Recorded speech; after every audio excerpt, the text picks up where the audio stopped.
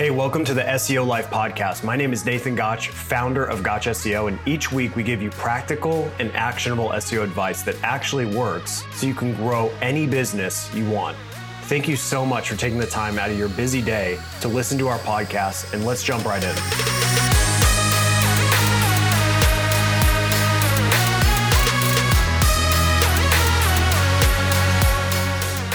Hey, welcome to the SEO Life podcast. My name is Nathan Gotch, and in this episode, I'm going to explain whether you should focus on getting more organic search traffic or instead focus on converting the traffic you already have. Let's jump in. Almost every business owner or founder has or will encounter this internal debate at some point.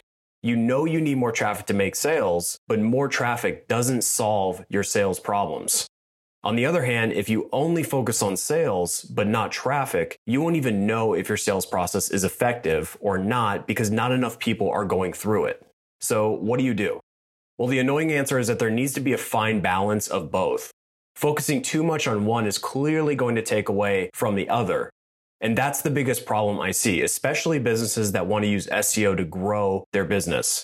They believe that traffic is their problem, so they go all out on SEO. But then when their organic search traffic starts to pick up, but their sales stay flat, they blame SEO as the culprit.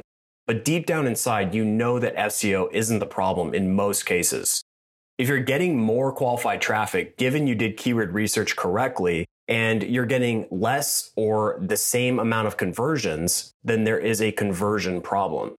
So how you define a conversion is going to be different for every business. For example, a conversion for a local wedding photographer would be a contact form submission or a phone call from a lead. On the other hand, an e-com store would consider a conversion to be a direct sale. And lastly, in an information business like mine, I have two types of conversions. First, when someone joins my email list, I consider that a conversion because that individual eventually goes into my sales funnel, which could lead to a sale in the future. And then my second conversion is going to be on the sales level.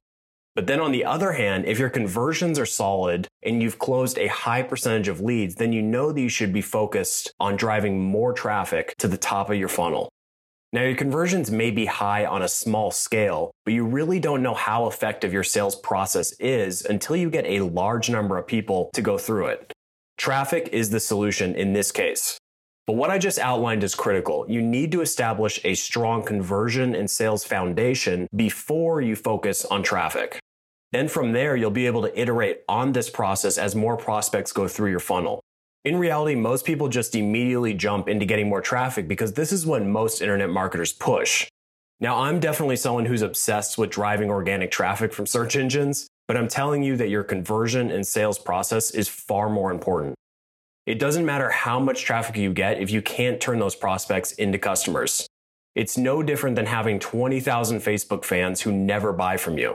Having a lot of traffic or lots of Facebook fans is practically worthless if people aren't buying from you. You must spend your days figuring out how to get people to buy from your brand. And the truth is, SEO will not solve your business or sales problems. And I would say that most businesses I've personally worked with do not need to prioritize traffic growth. They need to prioritize optimizing their sales funnel and sales process. And believe it or not, I actually believe that it's much better to use the resources to test your sales funnel using paid advertising.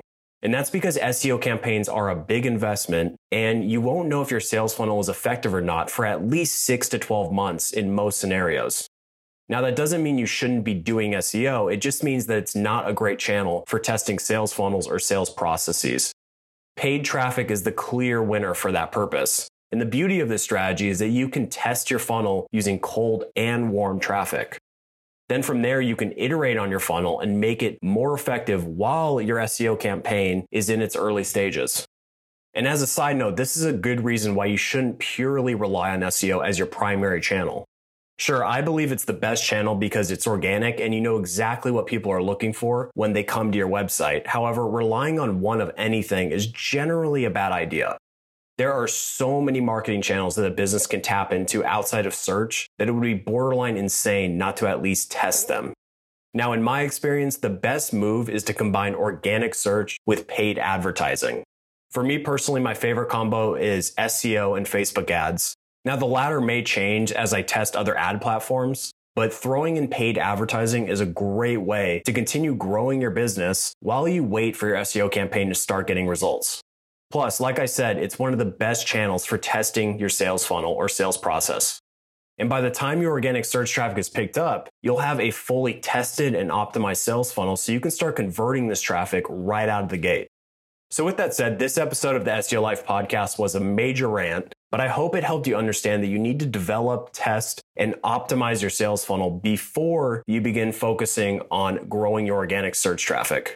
So that is all for today. Thank you so much for listening. If you got some value out of this, please subscribe and I'll talk to you soon.